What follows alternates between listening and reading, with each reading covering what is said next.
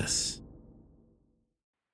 Disgraceland is brought to you by Disgraceland All Access. Disgraceland All Access membership is your chance to support the show and get ad-free listening, an exclusive scripted episode every month, and exclusive bonus content every week, plus access to an always-on chat with me and your fellow discos. Visit disgracelandpod.com/membership or just click on the link in the show notes for this episode. This episode contains content that may be disturbing to some listeners. Please check the show notes for more information. Disgraceland is a production of Double Elvis.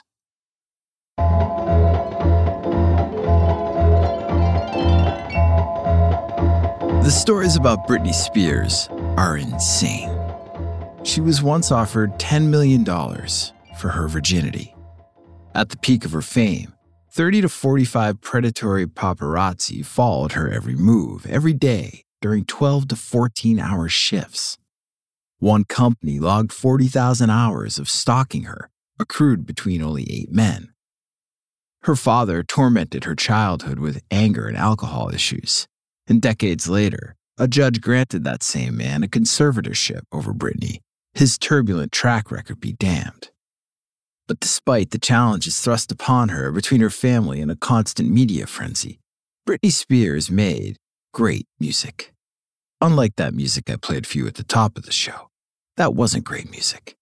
That was a preset loop from my Mellotron titled Candid Camera MK2. I played you that loop because I can't afford the rights to Low by Flo Rida and T-Pain. And why would I play you that specific slice of Boots with the Fur Cheese, Could I Afford It? Because that was the #1 song in America on February 1st, 2008. And that was the day that Jamie Spears was granted a temporary conservatorship over his daughter, a temporary conservatorship that would stretch on for 13 years. On this episode, Predatory Paparazzi, a not-so-temporary conservatorship, and this is extra, this just in, Britney Spears. I'm Jake Brennan, and this is Disgraceland.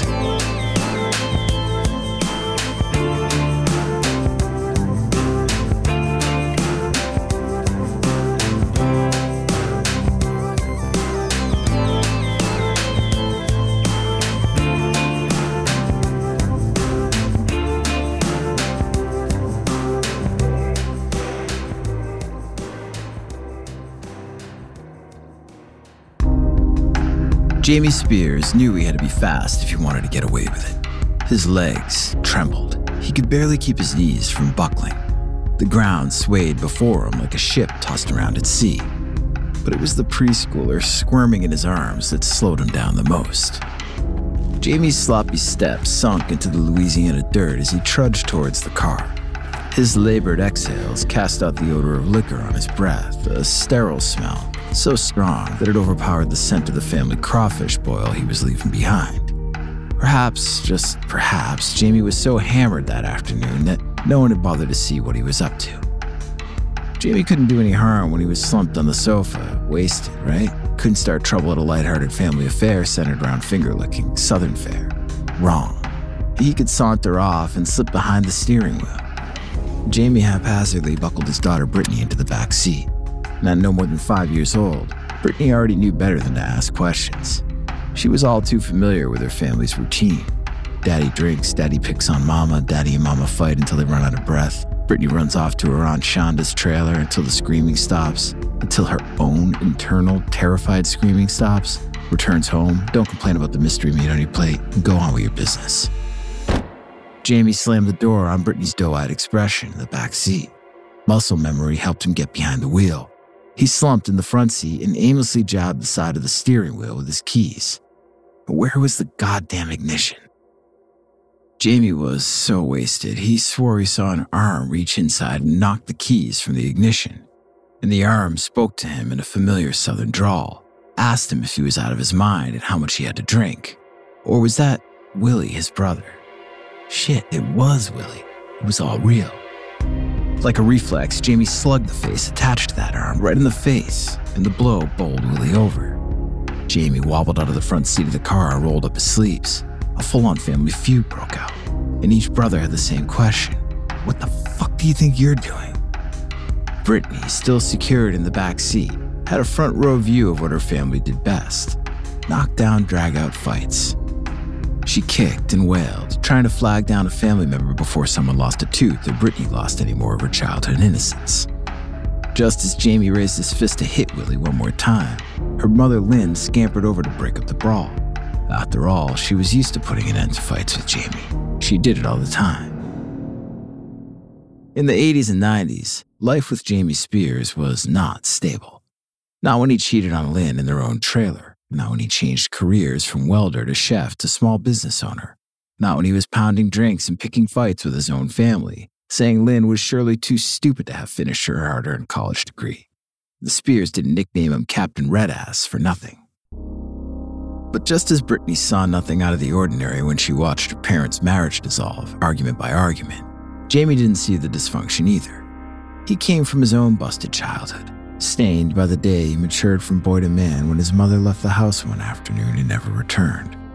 Instead, they found her corpse in a cemetery, bled out just a few feet above the final resting place of her infant son, Austin Wayne. A shotgun rested by one bare foot that was used to pull the trigger. It was the kind of scene that could really fuck up not just one family, but two. As a result, Jamie was an unstable man, passing trauma from one generation to the next, floating through a sleepy, hard-working, but equally unstable town called Kentwood. With a population of barely more than 2,000 people, the town rests 90 miles north of New Orleans, a rural contrast to the extravagance of the Big Easy. Kentwood's median annual income is only half of the national median, and the Spears weren't exactly raking it in themselves. Lynn brought home a modest schoolteacher's wage, while Jamie dedicated himself to a venture he called Total Fitness by Jamie, a quote-unquote health spa built in a barn near the Spears' residence. More accurately, he owned a gym with a hot tub and a steam room and charged members $300 a month. The luxury of the concept was novel at first, but interest in Kentwood's new spa eventually tapered off. Neighbors were no longer paying up to kick back, and Jamie grabbed his gun and resorted to dire measures to provide for his family. When the fridge was empty in the Spears household, the food on the table was rabbit. When there wasn't rabbit, squirrel would do. All freshly caught, skinned, and cooked in the Spears' backyard. Britney never questioned that either. She knew much of her family's income was funneled into the dance and gymnastics lessons she enjoyed so much. She had a hunch her mother enjoyed the lessons as well. Bringing out the child star in Britney was Lynn's final attempt to make the Spears a happy family, like a flimsy band-aid slapped over a shotgun wound. The endless classes calmed some of the chaos in the Spears household. Better yet, they removed Britney from the house so she wouldn't have to remove herself when Lynn and Jamie inevitably broke into nasty bouts of fighting.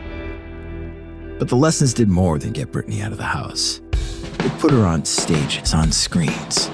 She made her debut on Star Search at age 10, belting the old Judd's tune Love Can Build a Bridge with remarkable maturity.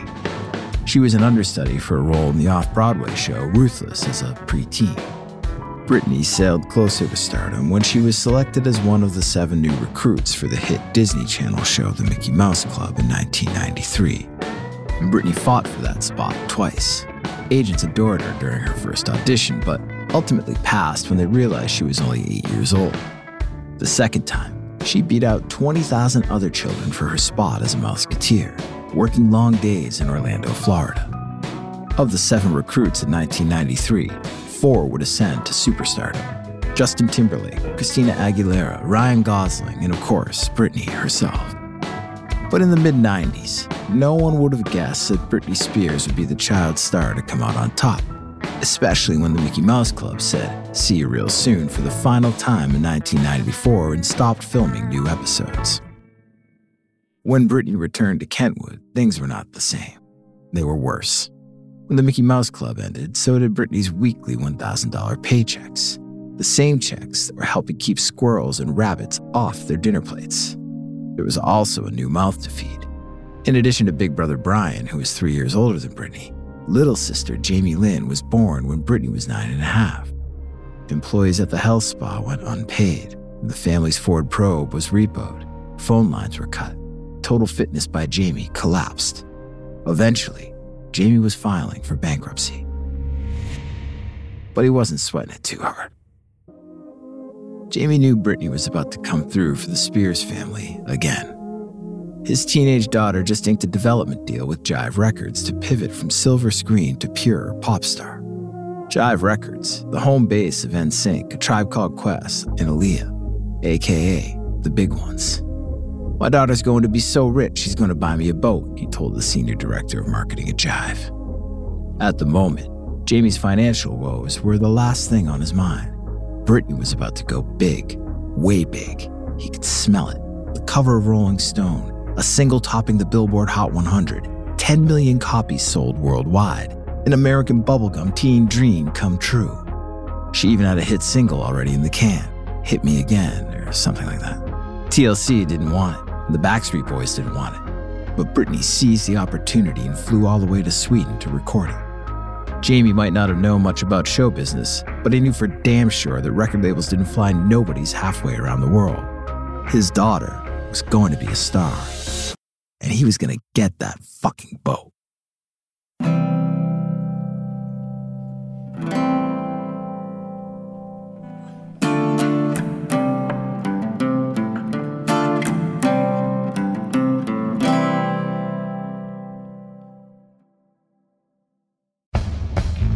Okay, listen, if you're one of the few people out there who's new to podcasts, new to Disgraceland, new to true crime, if you have not already listened to the wildly popular and hysterically funny and informative podcast, My Favorite Murder, hosted by my friends Karen Kilgariff and Georgia Hardstark on the Exactly Right Network, then what are you waiting for? You got to check out My Favorite Murder. In each episode, they're going to tell you stories about infamous serial killers, cold cases, incredible survivor stories.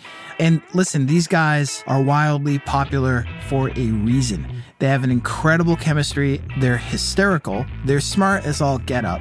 And you're instantly going to feel like they're long-lost friends. They've got great new episodes on the subjects I've already mentioned, but they've got this whole treasure trove of back episodes, including well-known stories from true crime and music history like the deaths of Sid Vicious and Nancy Spungen, the murder of pop singer Selena, and now the infamous story of the Cocaine Bear. I've known Karen and Georgia since the beginning of my sort of foray into podcasting. They've been heroes of mine. I was on their podcast in March of 2022 to share my hometown story about a prison break party that I attended in high school. And they told me it was one of their most popular episodes, so you can check that out as well. Listen to My Favorite Murder wherever you listen to podcasts. Brand new episodes drop every Thursday.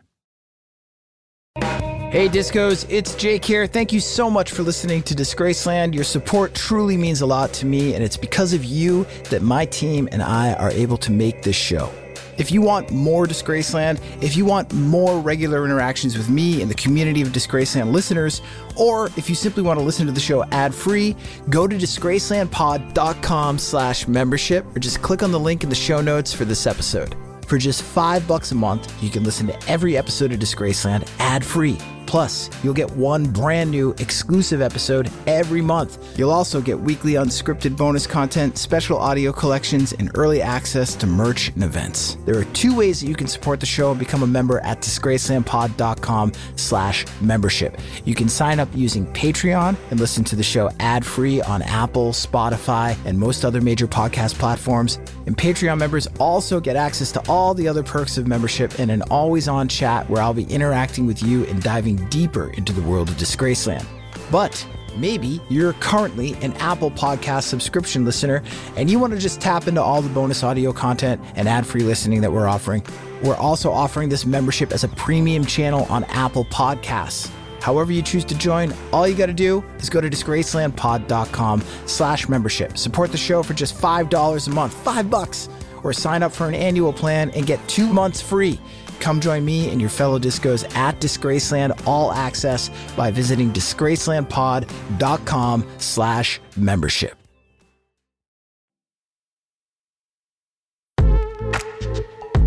Britney Spears counted the dots hovering in her periphery. 1 dozen, 2 dozen, 3 dozen. And maybe there were even 4 dozen, but she couldn't tell for certain when they kept darting around so frantically, closing in on her against the hood of her white convertible. She didn't need to count them one by one anymore. She had played this game enough times to estimate with precision. 3 dozen for sure, she concluded to herself. Britney blinked in an attempt to clear her vision. She narrowed her eyebrows and looked straight ahead, dots be damned. She eased her foot down on the gas pedal of the Mercedes and crept forward with hesitation. Not unlike the hesitant look plastered on Britney's face, one hand cupped over her mouth, teary eyes shielded with designer shades, the kind of look you wear when you've just been informed you've lost all visitation rights for your children. It was October 2008. Britney's sons, Sean and Jaden, were legally in the care of her ex-husband, Kevin Federline now, as the judge just informed her in the courthouse she was leaving, or attempting to leave anyways, but the Dots weren't having that. The Dots were always there when bad news found Britney. The Dots made bad news out of her reacting to bad news. Photo-hungry pricks. "Britney, look this way, Britney." Her foot slipped and pressed down harder on the gas pedal. The convertible lurched forward before she could slam on the brake. Her descent down the ramp of the parking garage lasted longer than a world tour. She eased her foot on the pedal one more time and the speedometer crept from 0 miles an hour to 3. And then the screaming started. Whoa, whoa, whoa, whoa, whoa! The horde of paparazzi finally backed off. Disgust marred their faces. From where they were standing, all the paps heard it.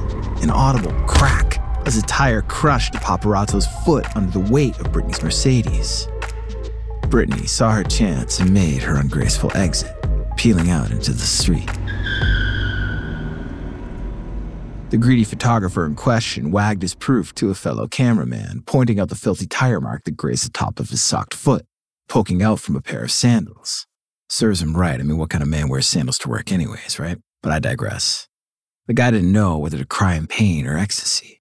He had much more than a broken foot. He had a headline and a lawsuit against Britney Spears. Jackpot. In the late 2000s, Britney Spears was an industry. But covering Britney Spears, that was an empire. There was no Instagram in 2007, no TikTok, there was barely even Facebook. If the public wanted to hear about a celebrity's life, they needed newsstand staples like People, OK, Us Weekly. Nobody was liking photos of carefully curated interior design or latte foam art. They were searching out photos of costly couture, designer drugs, and sloppy penthouse parties. The kind of excess that makes the pit of your stomach feel sick. So sick, you almost kinda like it. It was an era that was before the explosion of social media and before the recession of 2008, and it prompted magazines like Us Weekly to have a weekly photo budget of $140,000. And if the staff wanted photos of Britney Spears that week, well, let's just say they could easily exhaust that budget for only 1 or 2 photos. To be Britney Spears in Los Angeles in 2007 meant to be the most sought-after, most snapped celebrity on the market. Paparazzi made a business out of Britney Spears, a business that took a piece of Britney Spears and gave it back. One exclusive photo of Britney doing literally anything came with a price tag of tens of thousands of dollars. Stills and videos of a bald Britney ramming the tip of an umbrella into the Ford Explorer of one pushy pap, you know the one, racked up close to $400,000. But by the fall of 2007, long after the day Britney took clippers to her scalp or dented that unlucky paparazzo's car, exclusive photos of Britney Spears didn't exist anymore. They didn't exist because between 30 and 45 paparazzi followed her every move, every single day. They pursued her with the hopes that she'd be willing to give it up, a real hypersexual industry term meaning a celebrity will indulge a paparazzo and pose for a memorable photo or two. Paris Hilton gave it up all the time, but Britney was a wild card. She only gave it up some of the time, and not so much in 2007. There were regulars in the game who proudly flaunted their aptitude for ambushing Britney. There was Hollywood.tv, the outlet responsible for capturing incidents like the aforementioned foot mutilation. Then there was X17 Online, a celebrity gossip site that claimed to have earned $3 million in 2007 from Britney photos alone, a whopping 1/4 of revenue from the paparazzi photos that year. One group of 8 men working under the group name MBF for X17 Online logged 40,000 man-hours of stalking and shooting Britney. A leaked memo from the Associated Press even stated to staff that anything Britney does is news. They had her obituary saved in drafts at the time, too. Britney Spears wanted dead or alive. Dark. Hollywood's most patient and well-paid photographers practice doorstepping, a term for literally waiting outside of a celebrity's driveway or doorstep until they departed. Cops often rousted Paps 3 to 4 times a day at Britney's residence. And they scattered like roaches, only to circle back later for another chance at their predatory Pulitzer Prize moment.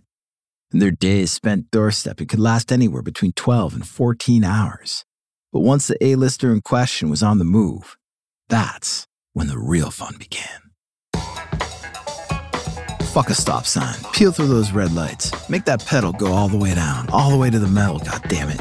Paparazzi couldn't be bothered with traffic laws, because even if they did catch a ticket, the fine would pale in comparison to the money they were about to make. Their recklessness was matched only by their stamina. When it came to car chases to catch a frame or two of Britney's behavior, paparazzi happily trailed her for up to 4 hours. Exhaustion was not an option, not when a single click of a button could earn you a down payment on a house in Beverly Hills. If Britney vomited on herself in her car, if she stepped out of her convertible without a pair of panties, if she so much as walked with her dog London in her arms, they were there to document it. Another sloppy entry into Hollywood's diary paired with a snarky, hypercritical caption. Often, the media circus crowded Britney to the point of near blindness. Only a month prior to crushing a paparazzo's bones to bits, Britney hit a parked car on her way to pick up some vitamins. As they trailed her convertible and jumped in front of it, Britney dinged another car in the parking lot, and then she picked up her pills and left. And the incident not only racked up a hit-and-run charge, but revealed that Britney was behind the wheel without a license. And that was the final fuck-up in her custody battle with Kevin. But if people followed your every step, sip, smoke, and shopping spree, someone would catch you fucking up eventually. Plaster some sort of "oops, she did it again" headline on there, and you've got supermarket checkout gold. A camera greeted Britney in every direction, literally. It's a well-known tactic that the paparazzi work in threes, boxing a celebrity into a triangle that they can't turn away from. The days of a virginal, bubbly Britney Spears had passed. The sweet Southern belle prancing around in a Catholic schoolgirl uniform, collecting accolades, collecting fans worldwide, merely winking at risque behavior was an early aughts phase. Now, the public demanded a disaster, daily. And the paparazzi's involvement ensured it. Her misery meant that there was money to be made. And you can say the media wasn't always this invasive, but it was. The disrespect was always there. It just wasn't so visceral at the time. Are your breasts real? Are you a virgin? Did you fuck Justin Timberlake? Never mind, Justin just went ahead and answered that one for you, slut. One man offered Britney $10 million for her virginity in 2000 when she was barely 18. Now, when rumors of a sex tape with Kevin Federline started spreading via Us Weekly, a judge wouldn't even hear Britney out for a case of defamation. In their logic, Britney had been disrobing in public for almost a decade now. Britney did this to herself. People, the media, the powers that be, always wanted the public to think Britney did this to herself. Whether this was an unflattering photo, an overwhelmed meltdown, or a nasty hypersexual rumor. They never mentioned the pushing, the groping, the greedy hands of the world's trashy tabloid readers. But Britney was about to fall into a new set of hands. A set of hands so greedy, they wouldn't let her go for 13 years. We'll be right back after this word.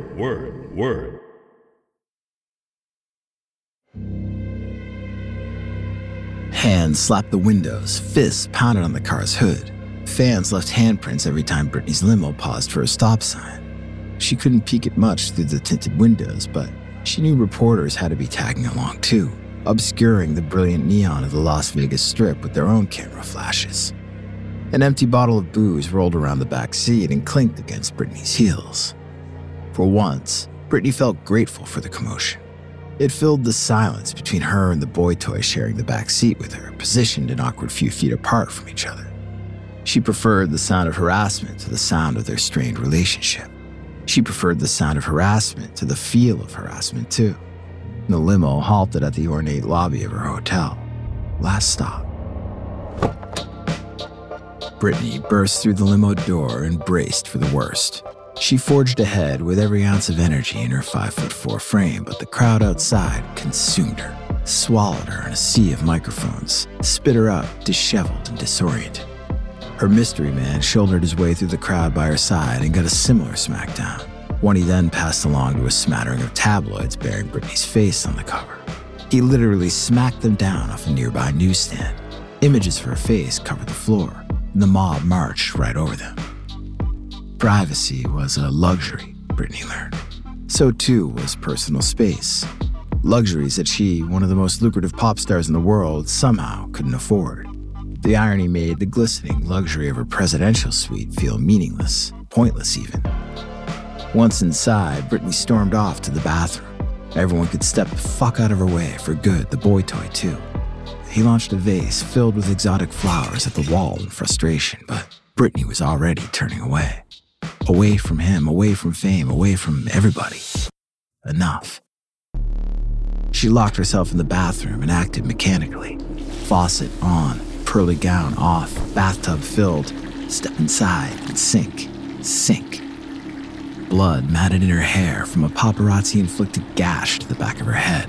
The bathwater turned a sickly shade of red. It didn't matter. All she needed to do was sink.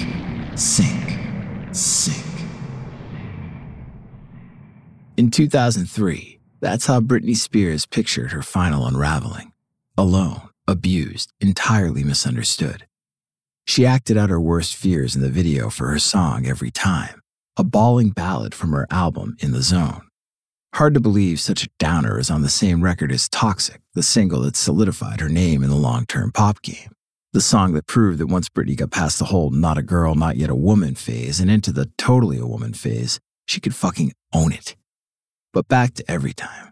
The video hints at reincarnation for Britney Spears, the soul, while Britney Spears, the celebrity, sinks to the bottom of the bathtub. And 5 years later, that wasn't quite how Britney Spears' life actually unraveled. She got the bathroom detail right, though. Britney was shouting through the door of her private bathroom, "I'm fucking hot!" No cop was going to tell her to cover up. Not today. January 2008. Britney clutched her son, Jaden, with a grip that was so tight it was almost painful. Her bare back rested against the bathroom door. She bounced him up and down on her lap in an attempt to soothe him in spite of the circus waiting on the other side. The police wanted her to put on a sweater, they said. Keep your sweater. I'll keep my kids. How about that? The time for Britney to return her son, Sean, and Jaden to her ex-husband, Kevin Federline, had passed hours ago. But Britney wasn't ready to give them back, or give them up, which is how she saw it. Just hours prior, Britney and Kevin stood face-to-face in court, staring each other down over custody of their children. Kevin had already won a request for temporary full custody of both boys, and now he was trying to make it permanent. Britney could bear the weight of almost anything, of an alcoholic father, poverty, being pushed around by news outlets just begging her to have another breakdown. But she couldn't take the idea of losing her sons forever, not to her backup dancer ex-husband, not to anybody. The thought chilled her, and she pressed Jaden further into her naked chest. She knew she was supposed to give the boys back at 7 p.m. A court-appointed child monitor had even buckled Sean into his car seat, ready to return him to Dad. And that's when Britney scooped up Jaden and bolted for the bathroom. Confounded, the child monitor called the cops, and then the cops invited a steady stream of additional cops as the situation and Britney grew more agitated. She rejected their sweater even more aggressively than their attempts to retrieve Jaden. It was past 10 p.m. now, and Britney had lost all sense of time.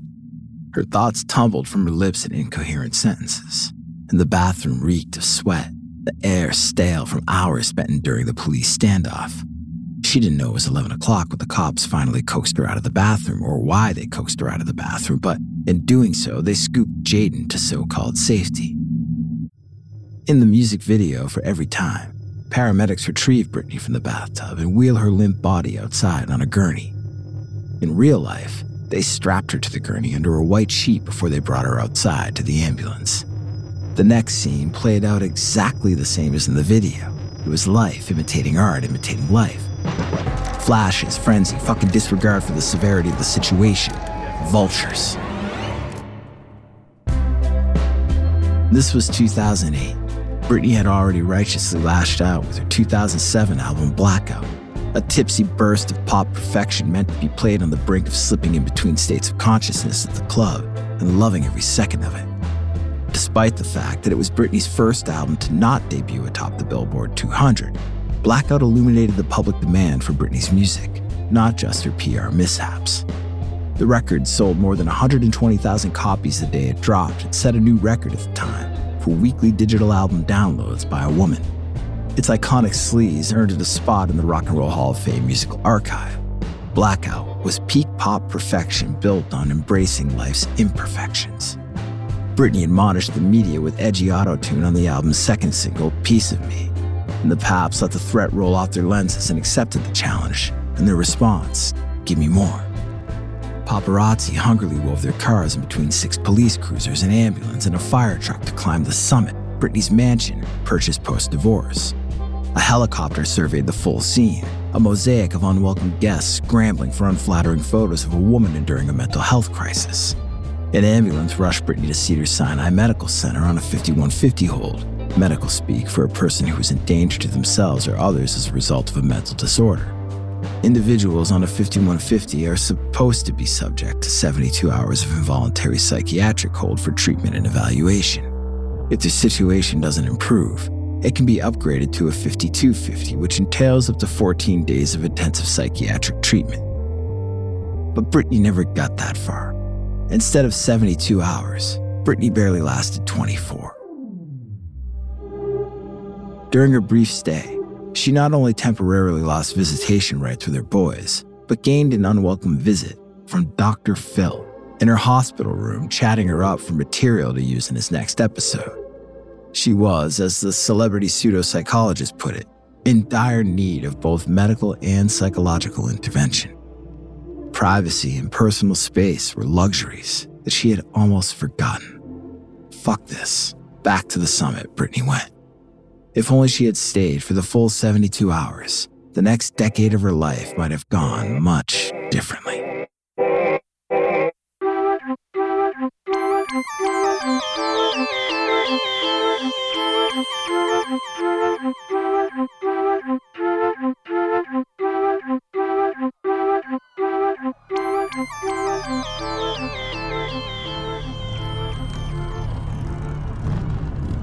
One dozen motorcycle officers, 2 police cruisers, 2 police helicopters. The team of cops moved in tandem, securing what they called the package within the safety of their human barricade. And the package, of course, was Britney Spears. The caravan forced a path down the driveway of the summit to move the package as swiftly as possible. They lumbered down the hill with confidence, the Paps scattered on command. The exact same paparazzi who jammed the driveway shut for hours, hence the extraordinary police escort. The sheer number of unwanted cars and people that evening pushed a Los Angeles city councilman to propose new legislation that would guarantee celebrities in LA a personal safety bubble of 25 yards. Their presence was that dangerous and that expensive for the city. The total cost of Britney's security for one hospital ride was $25,000. The Paps crowding the driveway muttered amongst themselves as the ambulance cruised by. So much for the suicide tip-off they had received. Britney was clearly very much alive. Boo-hoo, but then again, if they lost Britney, who would they harass night after night, day after day? And who would bring those easy millions earned from forcing themselves into somebody else's meltdowns and mental health crises? They could consider this their chance for a jaw-dropping snap because life at Camp Britney was about to go radio silent. January 31st, 2008. Another 5150 hold for Britney. Only 4 weeks into the new year. Jamie Spears, her dad, was ready to pounce this time. As police and paramedics wheeled Britney to the UCLA Medical Center, Jamie got out a pen, a paper, and old Captain Redass started spilling out a hodgepodge of legal jargon. He was about to file a request for a temporary conservatorship of his daughter. Hold up. The word conservatorship has been thrown around hundreds of times in the past 2 years, but rarely is it explained in detail. A conservatorship is a legal arrangement put into place when a person is unable to care for themselves or their finances. In some cases, conservators work on behalf of a person who is not capable of fulfilling their basic needs, finding food, water, shelter, clothing. Other times, conservators control all of someone's financial assets, lest the conservatee be duped into giving their money away. Jamie filed for both types, a conservatorship of Britney's person and her estate. It shouldn't be surprising that most conservatorships assist elderly people who are forgetful, gullible, or generally confused. What is surprising is that Jamie Spears filed for a temporary conservatorship for his 26-year-old daughter and checked off orders related to dementia placement as the reason. Jamie Spears, the man who tormented his family with his anger and alcohol problems, was asking for complete control of his adult daughter because she suffered from so-called dementia-like symptoms.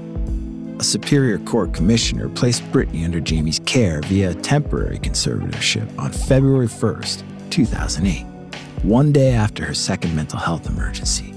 One day. Jamie had been waiting for this, waiting for 6 weeks to be exact.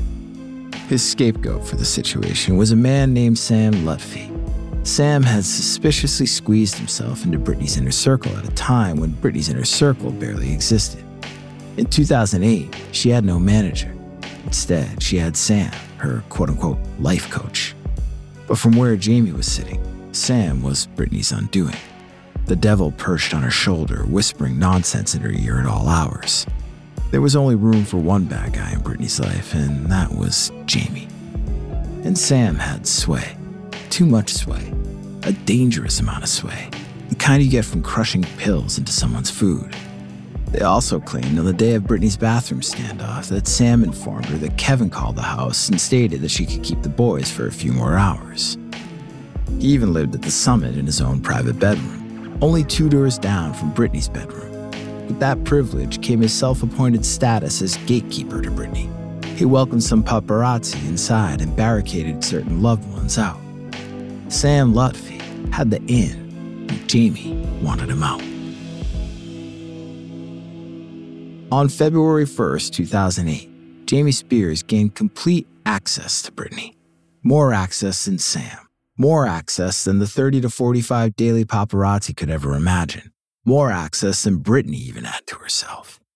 Her dad gained the ability to speak with her doctors, to examine her medical records, to okay every single person Britney worked with, to enforce around-the-clock security. He was a conservator of her person now, and the co-conservator of her estate alongside a lawyer named Andrew Wallet. And that's the guy's real name, Andrew Wallet. You could say that a father decided to step back into his daughter's life to help her break a self-destructing cycle of chaos. But more evidence would point towards the fact that one man saw the chance to seize control over a massive amount of talent, money, and celebrity, and he took it and called the situation temporary. I'm Jake Brennan, and this episode of Disgraceland is to be continued.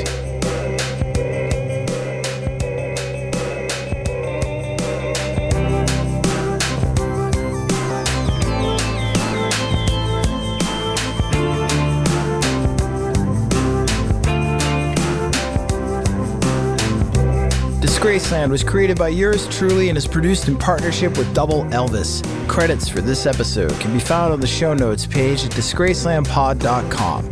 If you're listening as a Disgraceland All Access member, thank you for supporting the show. We really appreciate it. And if not, you can become a member right now by going to disgracelandpod.com/membership. Members can listen to every episode of Disgraceland ad-free. Plus, you'll get one brand new exclusive episode every month, weekly unscripted bonus episodes, special audio collections, and early access to merchandise and events. Visit disgracelandpod.com/membership for details. Rate and review the show and follow us on Instagram, TikTok, Twitter, and Facebook at DisgracelandPod, and on YouTube at youtube.com/@DisgracelandPod. Rock-a-rolla.